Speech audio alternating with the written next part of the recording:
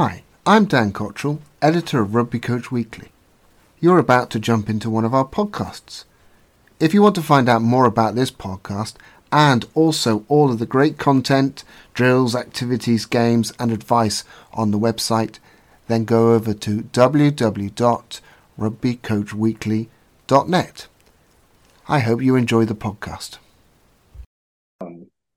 Vulnerability, much like team culture, cohesiveness, analysis, the words that we use in our high performance sport or sport these days, they're just words unless you practice them.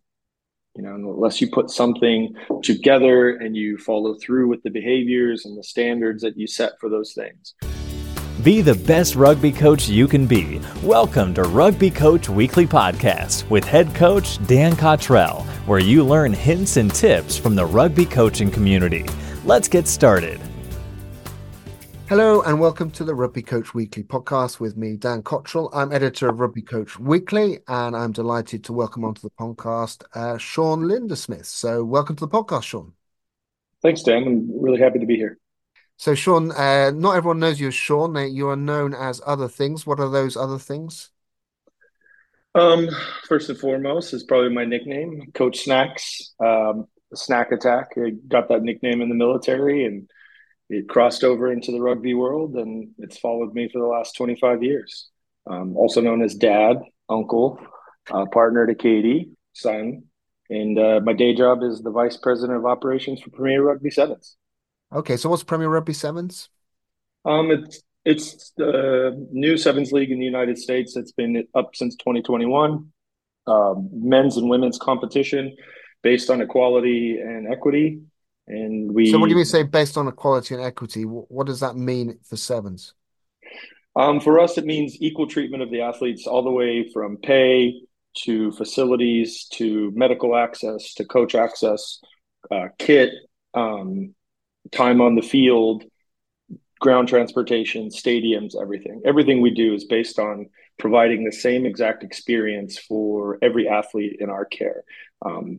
It's sort of like if anybody follows the sport of NASCAR, there are very strict rules around what types of cars you could have, how much staff you could have, what modifications you could make. It's similar to that, whereas we provide everybody the exact same resources and allocation of time and resources essentially, and then you play your best on the weekend. It's traveling circuit. We do anywhere from 3 to 5 events a year. Have had some really big names come through like Dan Norton, Naya Tapper, Abby Gustitis, Lev Kelter. It's been a fun company to be a part of the last couple of years, and it's also afforded me to be around rugby even more than I already am. So yeah. So you've moved. So we first met at the Wisconsin Rugby Summit this time last year, so that was 2023, January 23, and at the time you were coaching up at Minnesota, was that right? Yeah, I was the head coach of the University of Minnesota from 2019 through 2023. My partner and I had some life changes happen, and we've transitioned across the country back to my home state of California, and we're currently living in the Bay Area in San Jose, California. And the thing, my abiding memory is that big, I nearly said a naughty word there, that massive sword. So just tell me about that massive sword that you were brandishing around during the summit. I think brandishing is maybe a harsh word, but or a bit over exaggerated. The Claymore sword became a traveling trophy between the University of Wisconsin and the University of Minnesota. All University of Minnesota and Wisconsin teams have what they call a border battle, from football to baseball to basketball to wrestling, hockey. And so it's natural fit for the rugby teams to create that between themselves as well. We hadn't played Wisconsin in a couple of years due to the COVID pandemic and just some conference realignment stuff that had happened. So we reignited that border battle and sweetened the deal. Curtis Shepard, the coach of Wisconsin, gracefully bought a 4-foot Scottish Claymore sword that I thought was going to be a lot smaller and maybe sort of symbolic. And no, it was an actual sword that, our players really enjoyed winning the first 2 times. They haven't rescheduled the match since I've left. I'm really hoping to see that come back this fall and then play for it again. And it was a hit. It was a great recruiting tool, and people had no idea that Seth Simon, our Viking Ginger, is running around with a 4-foot sword and a mullet. So great recruiting tool.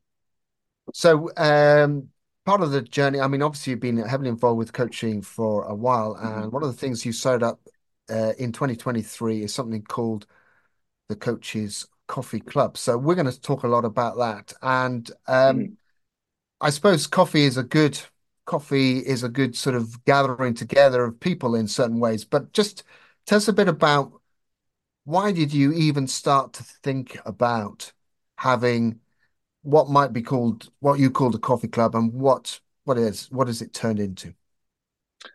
Yeah, great question.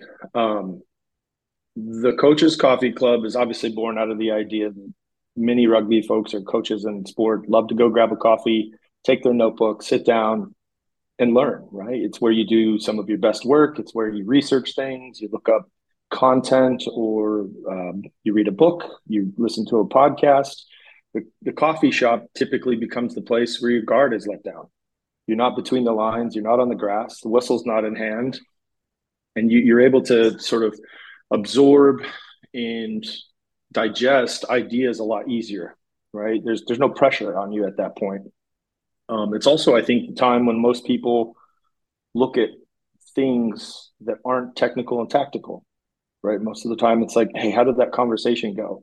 What did that block in training? Yeah, it was great content, but maybe I'll do it a little different way. Maybe I'll stand in a different place, or maybe this interaction I had with somebody didn't go the way I wanted it to go, or it went really well and I want to replicate that, right?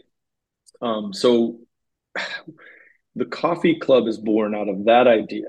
How it actually came to fruition, and the delivery of such coffee club was after the rugby summit, where you and I first met in person.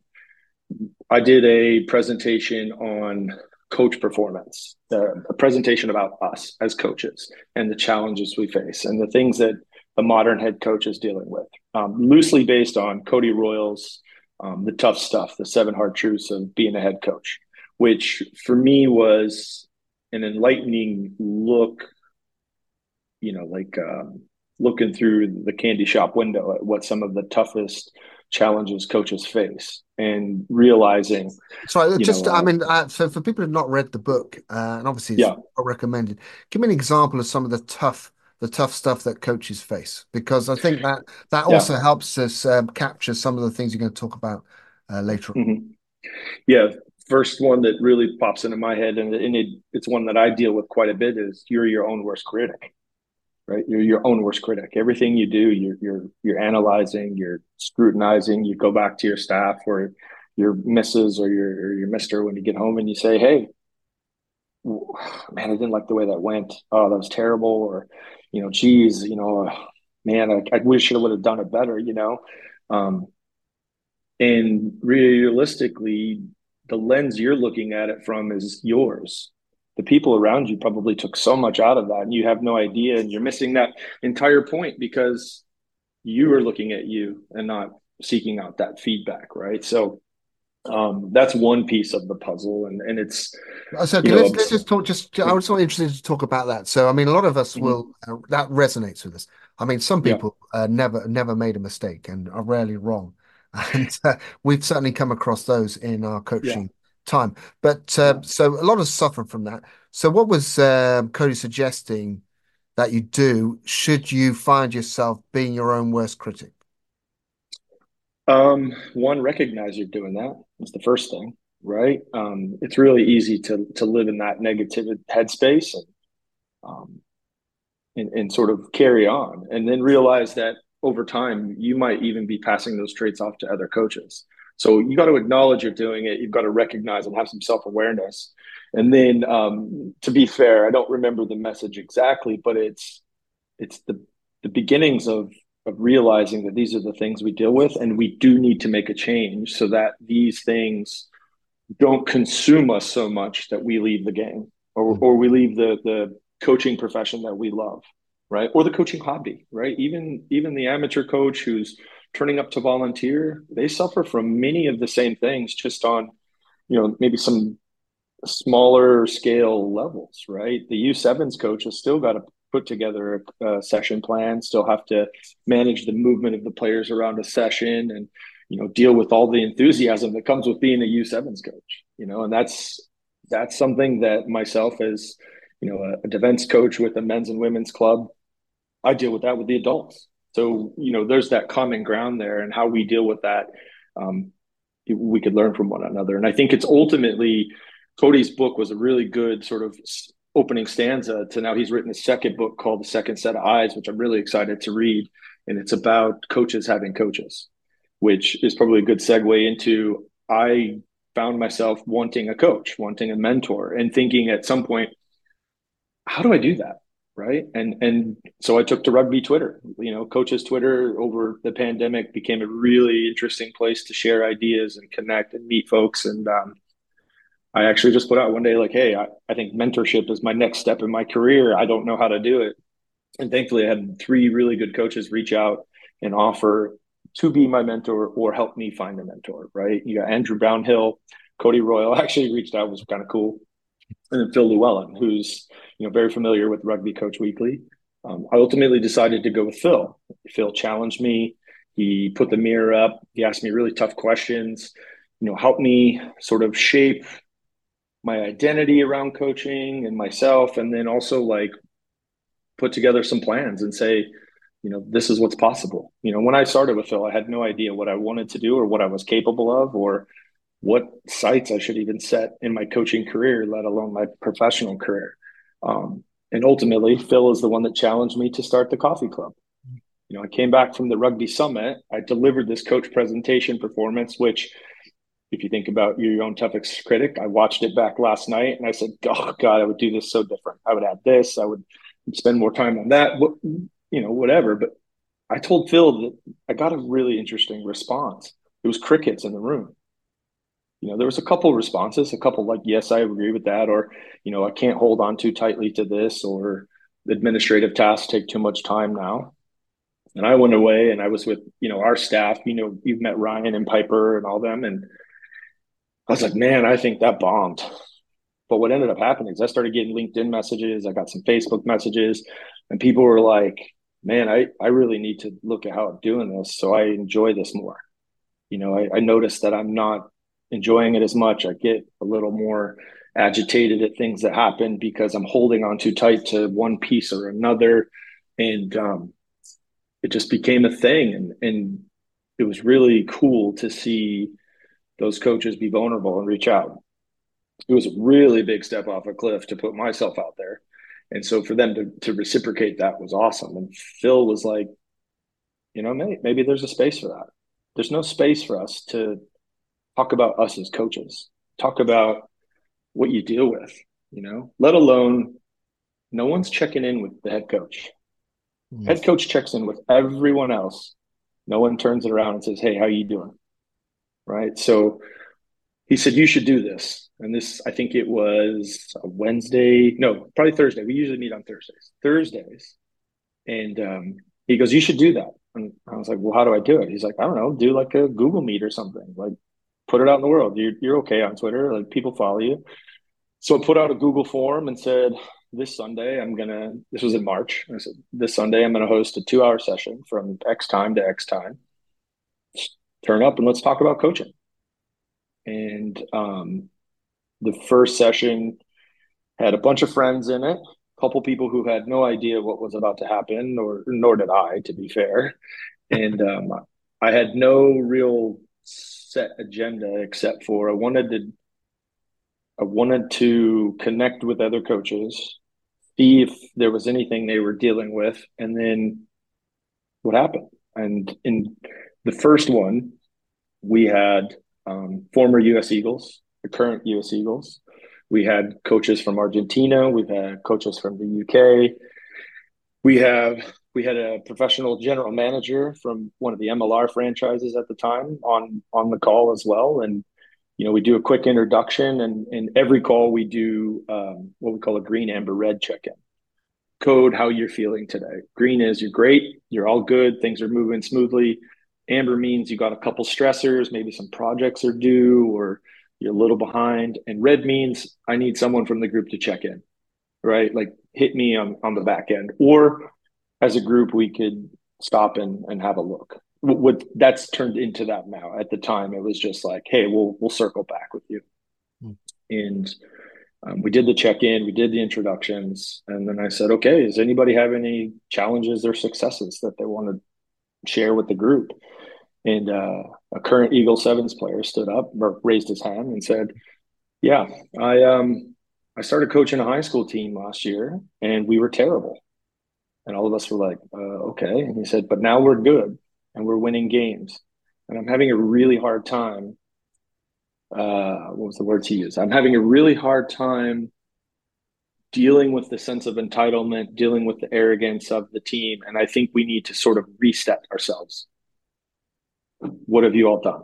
And that turned into 90 minutes of crowdsourcing and, coaches from many different levels of experience asking questions and saying, hey, have you tried this? Or, maybe don't do this because this seems defensive, and just a lot of experience in vulnerability and sharing happened. And I just sat back taking a ton of notes.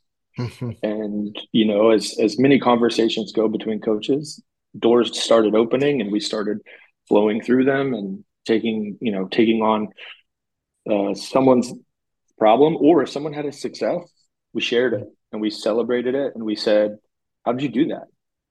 What was that like? And then, so we started doing that in March. We just had one last week, having another one this week. It's kind of ebbed and flowed. I don't want it to be obligatory by any means, but the session's there. It's on the calendar. If we say it's on and people jump on, we talk. If they don't jump on, I sign off 15 minutes after and away we go, right? We've created a WhatsApp group to sort of continue check-ins. We do a Wednesday check-in now, just like, hey, real quick, green, amber, red emoji, how you doing? We do a poll and, I was yellow last week and 3 coaches were like, hey, how are you? What's going on? Do you need help with anything? That's because you've got a podcast with me, so obviously that's a big yellow. So no, actually, it's interesting that there's a couple of things that I just want to circle back to. The first one is how important having a mentor is. Now, obviously, I know Phil well, and great to have him involved because whenever we chat, he's very good at looking at the angles and absolutely the best mentors. It's not about them; it's about you, and he's extremely good at that. There's a big shout out to Phil, of course. And because he's done some great work with Rugby Coach Weekly, but also in lots of coaching spaces.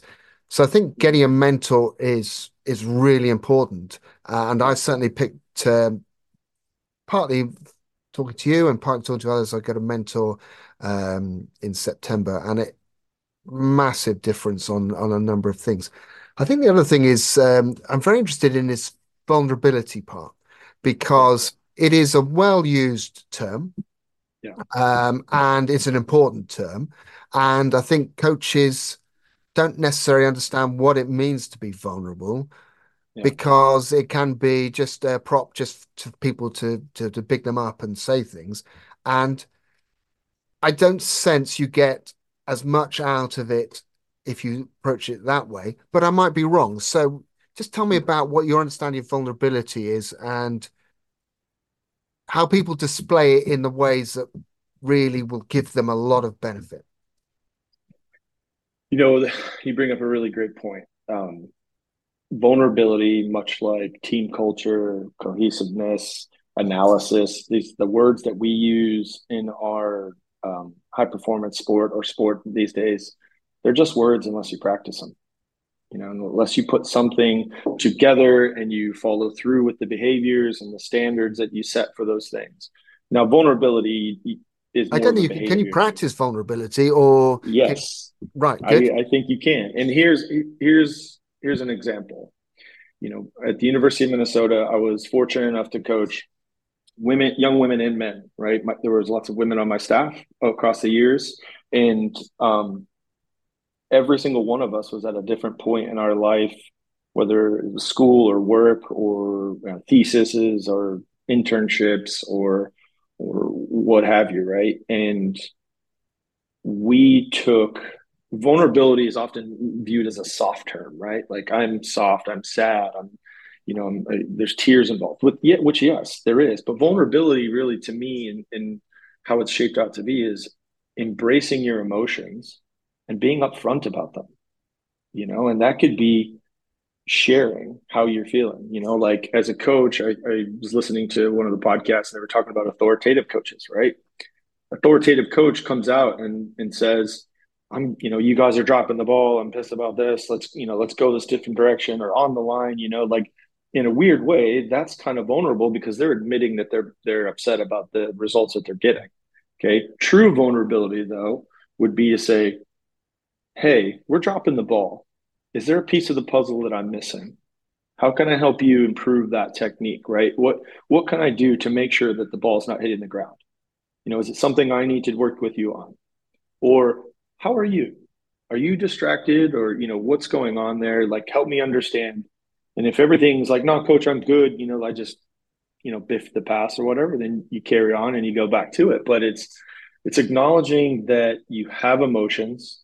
You're going to go through a wide range of them. And you're going to embrace them and ride them out and allow people to help you through that or celebrate with you. Because vulnerability could be also sharing a success. How many times have we like had a win at work, like, oh, I really nailed that project or that paper, or I got the job interview that I was thinking about. But then you turn up to rugby training or football training and you say no words about it. But inside you're like, oh, yes. And then you get tuned up because you're missing the ball or you've missed a kick. And then you're like, you know what? My day was really good until coach said this. But had someone shared that with the group feeds off that energy and says, that was great, Snacks. I can't believe you got that interview. That's awesome. You're going to kill it. And then that sort of infects the group with enthusiasm, and then you move through it. So I've got two things based on what you said then. Yeah. So I'm going to try and remember them. I'm going to write them down, probably better. Right. The first one is that vulnerability, and I like the way that you're talking about. You've got to practice it, and there's different ways to show it.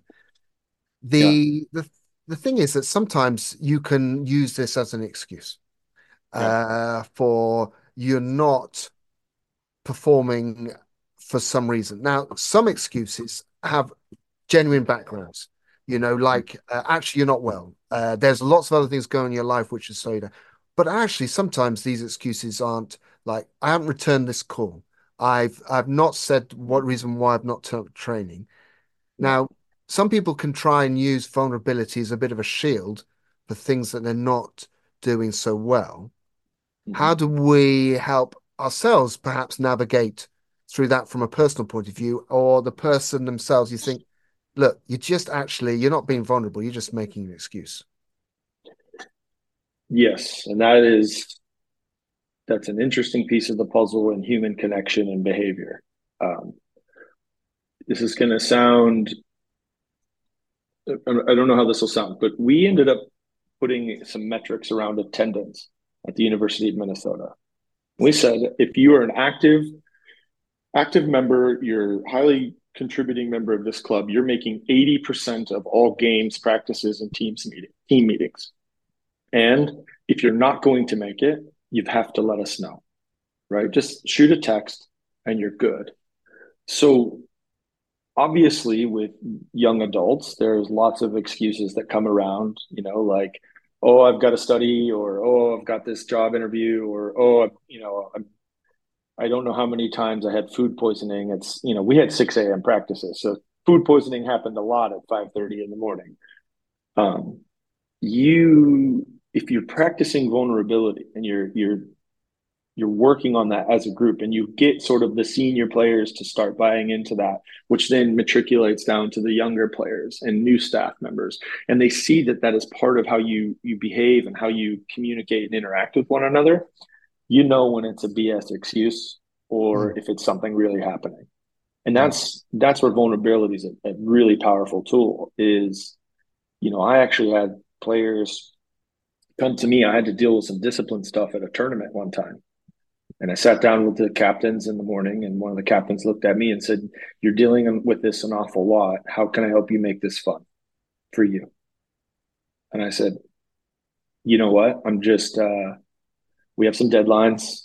I really did not want to have to deal with, whatever we were dealing with, but thank you for acknowledging that. And I'll get out of my head.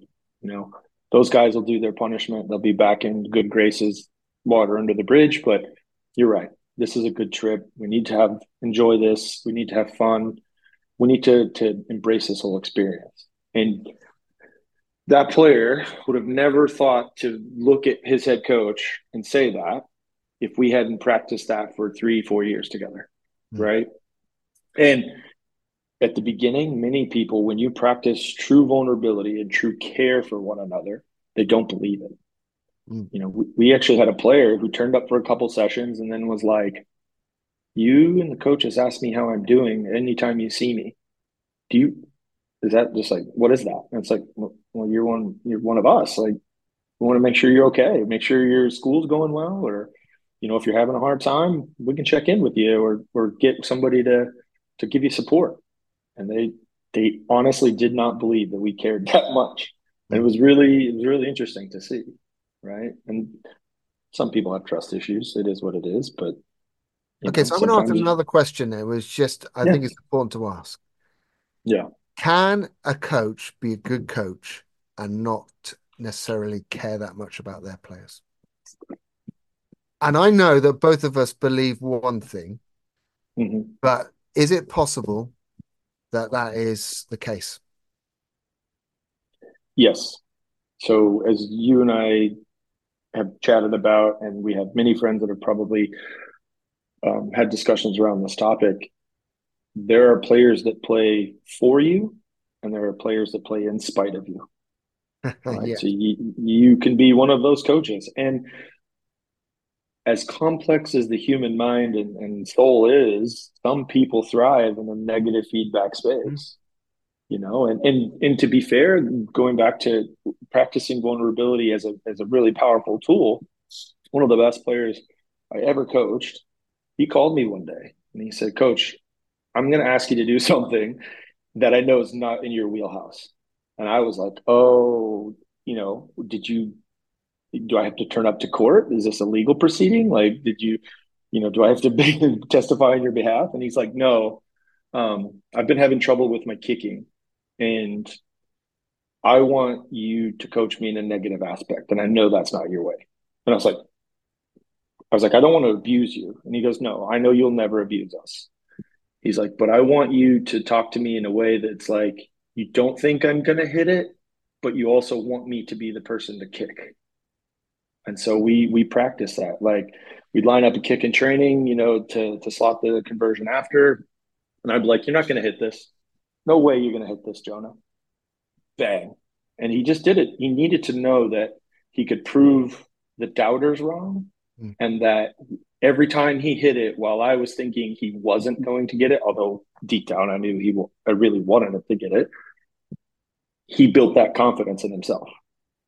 And it was within that story, the key thing is he was able to open up to you and do that. And I'm sure that we've all got stories, if you've coached for a while, of the situations where you just need to, if not give them a chance to say it. And the story I've told probably too often on this podcast is a moment when I was coaching with the Welsh women, and one of the players said, "Dan, can you just stop?" And I think she used a few rude words. "Stop asking me how I feel and just tell me where am I going wrong? Because that's all I want to know. I've had enough of this. How do you feel? Can I ask you a question? Just tell me." And I told them, and they went, "Great, thank you." And that was it. And, hey presto, they got better.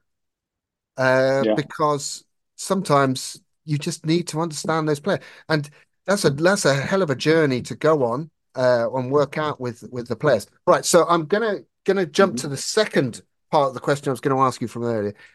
Player turns up to training and we want them to celebrate they've had a good day. Yeah. Now, this may be a cultural thing, and here comes a massive generalization, but in the States, you generally celebrate good things a lot more. Well done, great, lots of Hmm. fist bumps and that sort of thing. Yeah. I come along and said, I've had a great day. I nailed my interview today and I got the job and I'm on the best seller I've ever been. Da, da, da. I'm just so pleased I've really done it. Now, some people might think, you boastful git, I don't want to hear that. That, you know, just let's get on with things. Hmm. Some people are like that. They're that Instagram happy. Look at my Yeah. workspace today. Look what I've achieved today. Who have I spoken to today? All those Yeah. sorts of things. That there is sticks in the craw. What Mm. can we do to help model or rehearse or practice celebrating the fact you've had a good day without being boastful? Because I now, from what you're saying, this helps everybody because you're pleased Yeah. for the person, number one. Maybe you're helping the people who are listening to the information, but also if things go for wrong in the training, they don't feel then that their day's not been quite as good as it should have been. Yeah. Yeah. That's sort of um, the Instagram theme, right? Like you only see what people put out in life. Mm. That's something we deal with now in the times that we live in and the cultures that we live in. These things that we're celebrating or acknowledging or recognizing, right, are probably acknowledging and recognizing are probably two better terms. They're in the huddle, right? They're at training. They're in front of your peers. There is no hit the post button. It is, hey guys, thanks for helping me prepare for this interview. I got it, sort of thing, right? Because oftentimes when you create an environment where everyone is collaborative and they're working together and you never even know it, right? Because you've created those bonds or you've helped them create those bonds with each other by providing that space for them to do that. We're not talking about a safe space because there is critical feedback that comes with that. Mm. When you model that and you share that something's happening, right? You're recognizing that you're going to acknowledge when positive things happen, but you're also opening the door for them to build the trust and respect amongst the group to bring up things when they're not going well, Yeah, so right? I'm imagining here. Yeah. So let's say I've got a group of under 15s, Hmm. 20 under 15s standing around me, and they're not in the very first session going to share they've had a bad day because that's going Hmm. to be one hell of a thing Yeah. to do that. And probably they're not also going to, they're probably going to be, like you said, the crickets. Yeah. So it's going to take a long time to get there. When I say a long time, it's going to take a lot of hard work and effort to Yeah. find a space where people can say, look, by the way, I've had a hard day. Now, the other thing is that we know that some people turn up for training and they've always had a hard day. It's like one long story after another, and it's tiring. Just sometimes you've got to say, you feel, and I'm saying this, got to be careful. You feel, look, just you're going to have to just be strong here and get through it because otherwise we're all going to be brought down by the fact you have a bad day every time you turn up. And you got to say that Hmm. obviously there's a lot of things you've got to be very careful about there, but Hmm. people who Yeah. are going to be like that. Yeah. Yeah. There's always some people in the mix that suffer from one thing or another more than others. And um, I think self-awareness at some point will kick in for them Mm, and or they'll get through whatever it is that they're going through. And, you know, I think it's also an opportunity if we're seeing somebody that is constantly having some sort of dramatic situations going on in their life and they're engaging folks at, say the post training feed or the socials after the games. It's an opportunity to ring them on Monday and say, hey, I've heard you talk about this thing a few times. Are you seeing someone? Is there is a therapy component that you could go to? Like, I'm worried about you, or I'm a little concerned. Maybe it's time to make a change or go see someone and talk to them. mm, Those are if someone is sharing, that means your environment is strong enough that they feel mm, comfortable to share, which is a good indication. But it's also you showing the care and the vulnerability with one another also gives you an opportunity to say, if you make a step towards getting some good help that's beyond a friend, we're also going to support you doing that.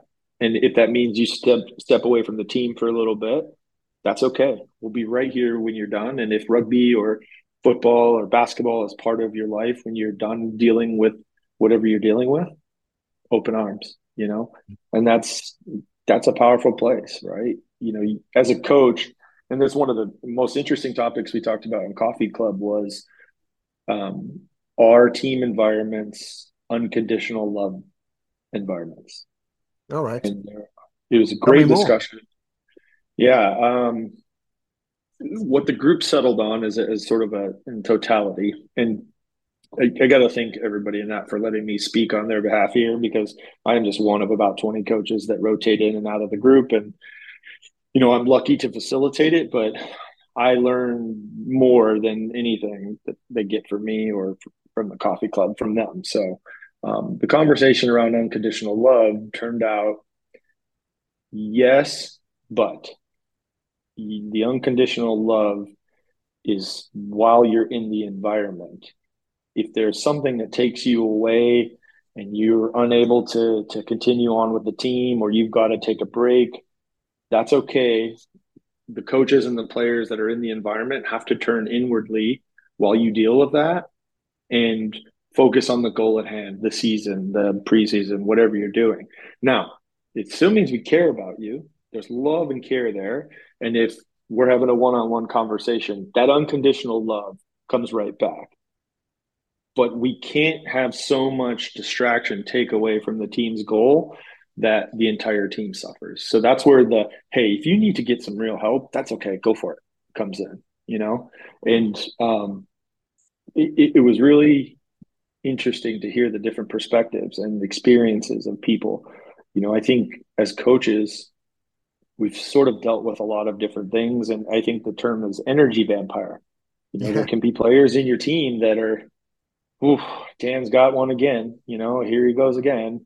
He's on about his podcast. And then it's like, Well, yeah, and I think that's what, I mean, joking apart, I mean, I think that's where we see there are some players who are those energy vampires, and they suck up more of our time than we want to, and we're nervous of letting them go or letting them descend further. But also it means that other players are, in a sense, suffering for it. So I want to just move on to something else, which we just talked about. So you've got 20 coaches in there throwing in opinions. And I've been in WhatsApp groups and groups like this in a number of different environments. And sometimes I'm not the expert, so this is great. But sometimes I'm an expert, and I see some unexpert opinion coming in, and I know it's wrong, and I know that it's not going to be helpful. How are you going to deal with that? Because I'm not saying it's dangerously wrong. I'm just saying that they're saying something that, look, the last thing you need to be doing is this. Yeah. But you also need to respect the fact that someone's given an opinion. And everyone has got thoughts on most things. How are you going to deal with that moment where you say, look, actually, it turns out I'm an expert at this particular bit. What that person's saying is not going to help that person in this situation. Yeah. So we do have some ground rules, and if anybody starts their own coffee club, I highly recommend setting some ground rules. Right? We have no rabbit holes is one of our rules. Right? What does that mean? In the U.S. rugby community, we can get bogged down in sort of opinions on governing bodies or relationships at the 10,000 to 50,000 foot view level, and we just acknowledge, hey, there are issues. This is not what this is about, right? We're sitting here talking about snacks. We're talking about Marcelo. We're talking about Justice. We're talking about Andrea, right? Like, we're talking about us as people. And it's recognized that people are bringing their experiences to the table. And oftentimes, if we start going down a rabbit hole, the group polices itself, or they ask if there's a it hasn't happened often, to be fair, because everyone does a lot of listening and then Mm. lets sort of the conversation start to flow, and then we let it go where it goes. There have been times where people they'll challenge and say, "Hey, can you back that up?" or "Where do you find a resource about that?" Right. So if some people's meter for BS, for lack of a better term, right, Mm. is pretty good, and I would say the level of coaching in the group is between amateur and just below professional. So there's a lot of time under tension, a lot of time on the field that people are bringing to it, and with the group being vulnerable, like we've discussed with teams and stuff, the group will sort of say, "Hey, I really messed this up today. Help me." Right. And there isn't, it's, how do I describe this? We spend a lot of time talking about interactions between coaches and players, players and players, parents and coaches, parents and players. You know, one particular time a coach would be like, "I just had a conversation with the parent. They were upset about X, and you know, I handled it this way. Do you guys, what do you guys think?" Sort of thing. Like, did I miss something here? Sort of thing, right? Um, Anytime there's sort of expertise type stuff, it's sharing of an article or sharing of a post, or, you know, um, I sent in my article to the group and said, "Hey guys, this is coming out pretty soon. Pick it apart." And everyone was like, "I doesn't sound like it's too bad, Snacks. Nice job." And you know, that's how we deal with it. We police one another, and we check in with one another off the side, and I think probably the better way to do that is me or one of the other members coming around and saying, "Hey, that comment was a little like, show me where you got that from. Like, I just want to see where that's coming from." And I can imagine that's happened a couple times, right? So yeah, that's how we would deal So with it. I think the important thing there, which is coming across, is that though it sounds like it was quite loose as an idea to start off with, Mm-hmm. there are some. And by the way, I will link in the Coffee Club article, which gives a very good um, Mm-hmm. précis of what we're talking about. Is that ground rules are important, and Yeah, even within a coaching community, though we expect that people will be respectful. Sometimes people yeah, forget it, and we just need to have a moment where someone can say, "Just a second, probably just slipping off." And actually, people have got to be able to hold up their hands. And, "Oh, yeah, sorry, I went on a rant there, or yeah. perhaps I'm wrong." Now, I think the other thing which I'm just sort of interested to think, and this is just to finish things off, is that Mm-hmm. it's very easy to be involved with chats and chat with coaches, and you can Mm-hmm. spend a lot of time just justifying what you're doing because you find a group of people who are like-minded, and yeah, you're curious, but you don't really change. Now, Mm-hmm. you're not in that boat. I know that you're somebody who is keen to change for the better and is looking to do that as much as possible. I would say you're probably in a minority like that. Mm-hmm. Why do you think, or how do you think we can help coaches make genuine change? Because the coffee club is a chance for coaches to say, "I'm ready to make a change because someone's suggesting something different." How do we get coaches into that space? Because that's a really important place to be. Mm-hmm. Yeah, great question. Very, if I could make one comment about sort of my position, you wouldn't recognize the coach I am today from the coach I was in 2009 when I started. Completely different in terms of delivery, execution, you know, conversations, how I'm game management, all of those things changed. And thankfully and gratefully, I've, whether purposefully or happened to be at the right place without even knowing I was being there at the right place, I've been able to be influenced by a lot of really good coaches. We've talked about a couple of stories between my time with the All Black Sevens as a liaison officer, or the time as the assistant manager and manager of the Eagles, pro rugby, PR7s. I get to talk to a lot of coaches, and the coaches that are at some of the highest levels are some of the most open and honest individuals and willing to move their position when the information dictates as such. And so they modeled that for me. And I'm not going to say that I did that and off to the races I was. I made a ton of mistakes. I stumbled more than I succeeded, but as you grow and you gain experience as a coach and you can apply some of these lessons, you could see where they really have an impact, right? My boss and I were talking about coaching trees yesterday, and he was like, think about everybody we bring into the company as our coaching trees, and what the framework we're building. And I started thinking, that's a really great thing that we have in rugby and in coaching sport. Really, is how many coaches do we influence underneath us, and what are we influencing them to do? So the modeling of the behavior is step one. If you are a coach that is not anchored to a position, you have the ability to adapt and you do it, people see it and go, wow, you used to be a yeller. You used to scream at the refs and you do this, but now you're just, you still like to yell, but you're saying things like, I need you, get in the fight, get to the next thing. Like, you got this, let's go. Like they see the change and then they see the impact, because usually when you make a change, it's for the better and the adaptation is positive, right? So if enough people see enough positive adaptations, they might be willing to change too, right? Another way is one-on-one time.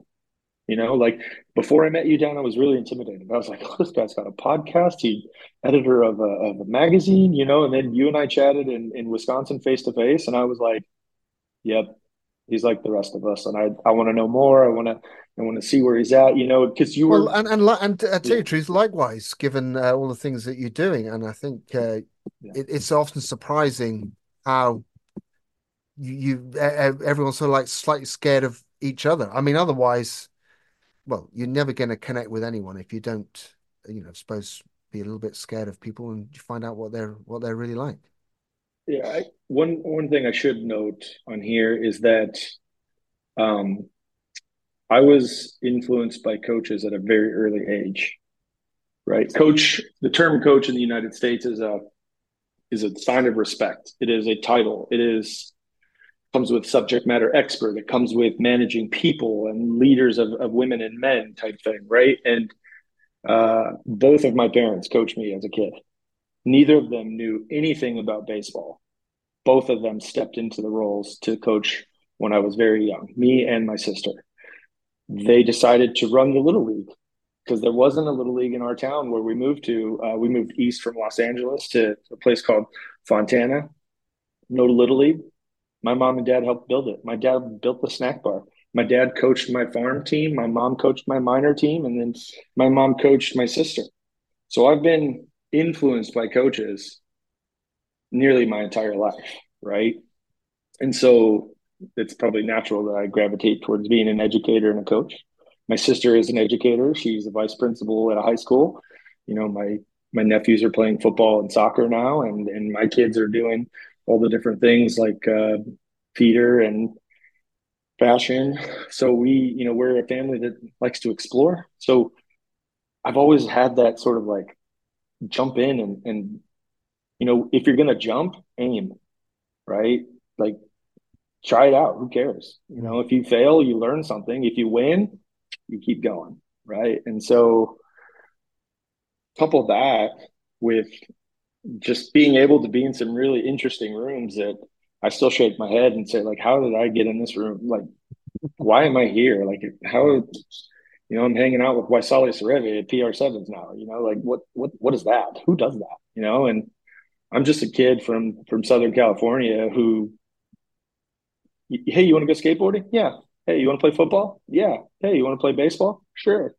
And it's served me well. So openness, I think. Long story short, you got to be open to change. You got to be open to adaptation. And you know what? Like, this side is so much more fun. You talk to so many more people that like have some really cool experiences, both challenging and successful, right? Like hearing people's challenges is is good. You get to look at it from your lens and go, how would I do that? You know, I think the other piece is I think a lot of coaches that fall in the majority or not in the minority that we're talking about, their identities wrapped up in everything that they do. Mm. Right. I'm just Sean Lindersmith. You know, I'm an introvert who likes to kick it in his office and create, you know, things for his clubs and his teams and his coworkers. And, you know, deep down at heart, I'm an introvert. You wouldn't think that when I'm out in public, but like, this is me. Right. So, when I step out into rugby coaching, it's performative. It is a chance to be a creative outlet. It's a chance to connect with humans and get away from my desk and see the world and connect with folks, right? But it's not who I am. It's just what I do and it's how I get to see the world, right? And then thankfully, there's a lot of really good people in rugby that help me see the world in many different ways. Brilliant. Well, I'm going to ask you to be vulnerable and give me the way that people can contact you to talk a bit more about the coffee club. So obviously we put it in the show notes, but what's the best way to reach out to you? Very accessible human being. LinkedIn at Sean Lindersmith. On X or Twitter now at Snack Attack, SNACKATTK. Yeah. TikTok at Coach Snack Attack, and Instagram same Snack Attack. That's about it these days. Facebook. Yeah, well, that's quite comprehensive. You're everywhere. You're omnipresent. Well, it's been brilliant to catch up and talk about the coffee club. As I said, there's a great article that we've written around the coffee club, but also we've obviously covered a whole range of different topics, and vulnerability is there, and obviously both of us are always open for people to drop us a line. We might not be able to find the answers, but we certainly know some people who might be able to connect, and that's really important. And yeah, thank you very much for being vulnerable to talk through without trying to be silly about talking about vulnerability. So you've been listening to a Rugby Coach Weekly podcast. If you want to find out more about the podcast, go over to rugbycoachweekly.net and you can find out about the podcasts and all the other things that Rugby Coach Weekly talks about. So just leaves me to say thanks very much, Snacks, for your time and vulnerability. Thank you for having me on. It was a lot of fun, and not as scary as I really thought it was going to be all week. So really appreciate coming on. Well, I need to maybe think about some of those more difficult questions and ask you again some other time. Anyway, thanks everyone for listening, and catch up with you all soon. Bye-bye. Thanks for listening to Rugby Coach Weekly Podcast. If you want to hear more podcasts, head over to rugbycoachweekly.net and click on the blogs tab to catch up on any episodes you've missed. We look forward to speaking to you again soon with more insights from coaches and experts from the world of rugby, sport, and learning.